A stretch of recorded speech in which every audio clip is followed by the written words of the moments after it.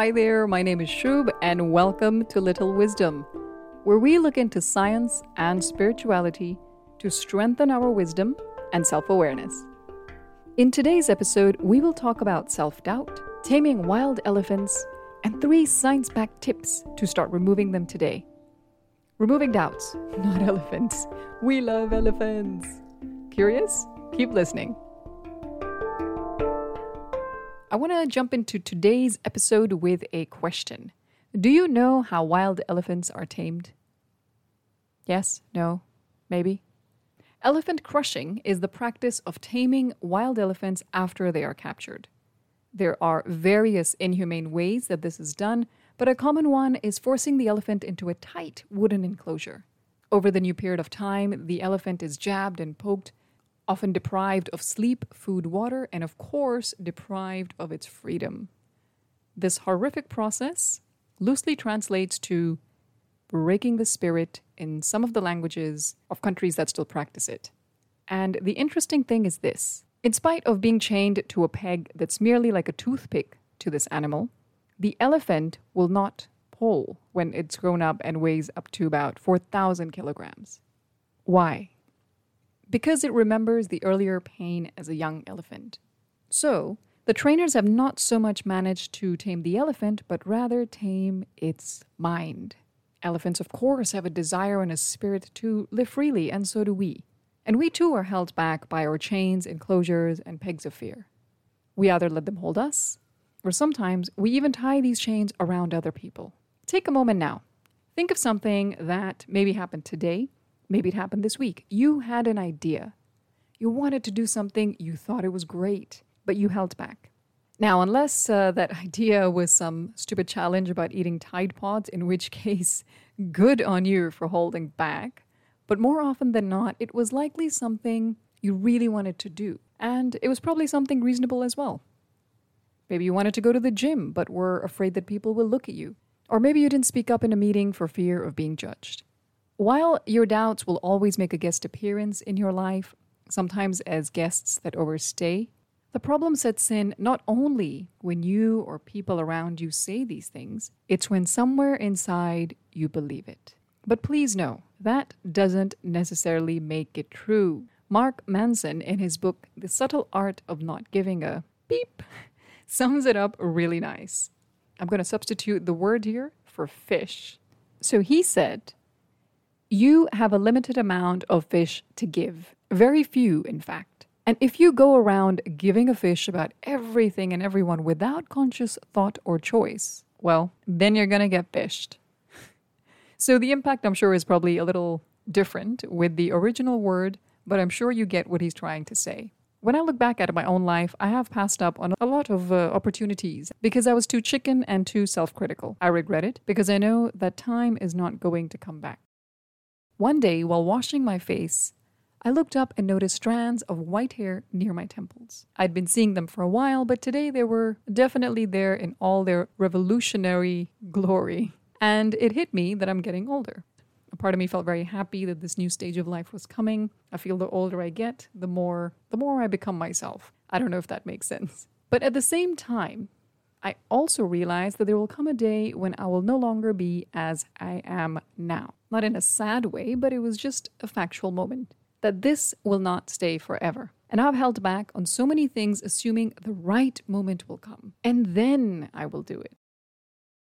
Wake up call. If you want that moment to arrive, you need to walk towards it. There is no perfect timing. You need to start now. We have a saying in Hindi. It's an Indian language. It's not called Hindu and it's not called Indian. The saying is, Kal kare so aaj kare so ab. Basically means, tomorrow's work should be done today, and if you're going to do it today, do it now. Instead of holding back with doubt and wondering what could have happened, isn't it better to know and get past it? Regret is probably the worst feelings of all time because you're upset over something that will never change. It can turn into a vicious cycle where what if becomes your best friend, but more like a toxic best friend. So how can we battle self-doubt? Here are 3 tips backed by science that you can start doing now. Number 1, don't tell people your plans.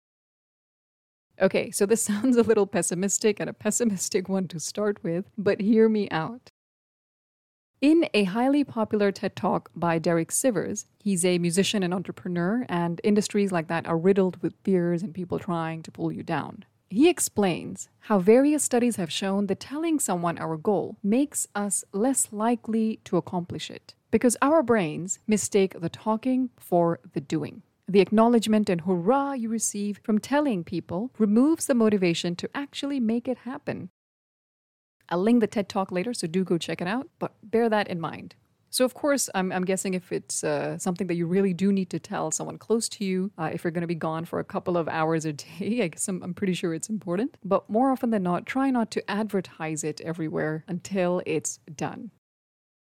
This brings me to the second tip. Watch your close 5. They say you are the average of 5 people that you spend the most time around. But basically, who are the 5 people you spend the most time around? These people, due to the time and proximity, will have a strong influence on your life. According to Dr. John Cunius, he is a professor of brain science and psychology. He claims that your neural pathways can change even after a 20-minute conversation with someone. So, the people that you are around for a large part of your day, every day, can have an effect on how you feel about yourself. If you're feeling unhappy and walking away feeling a little bit less about yourself, well, not the best company, my friend. Find people who uplift you and you know they have your best interests at heart. Now, if you're in a situation where this is tough to do, I mean, the world is going through a pandemic, maybe you live with these people, maybe you're in a community where it's tough to go out and find your new 5, then find 5 inspirational figures. Watch what they say, read their books, and what they've done to inspire you. Learn from them and make them your close 5. Number 3, and the last one for today. It's called Write It and Give It Love.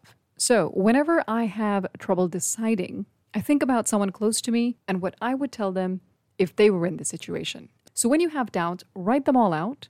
Don't judge, just jot it all down and then think of someone you love. Your friend, your sibling, your parent, child, spouse. And see that if they were thinking all of these things, what would you tell them? Then whatever you want to tell them, extend that same support to yourself. All right, so those are the 3 tips to start the daily little efforts of breaking chains of self-doubt. Don't tell people your plans, watch your close 5, and write your doubts and give it love. And remember to do the same for others too. Support them, don't pull them down with more chains. I hope this was useful to you. As usual, I'd love to hear uplifting stories of overcoming doubt. I'm also linking the TED Talk that I spoke about earlier, and also ways that you can support rescued elephants. I have not visited all of these organizations myself. This is from my own online research, but I still encourage you to do your due diligence. Do check it out, and I'll see you next time on Little Wisdom. Thanks for listening. Stay healthy, stay wise, and crush those doubts. See you next time.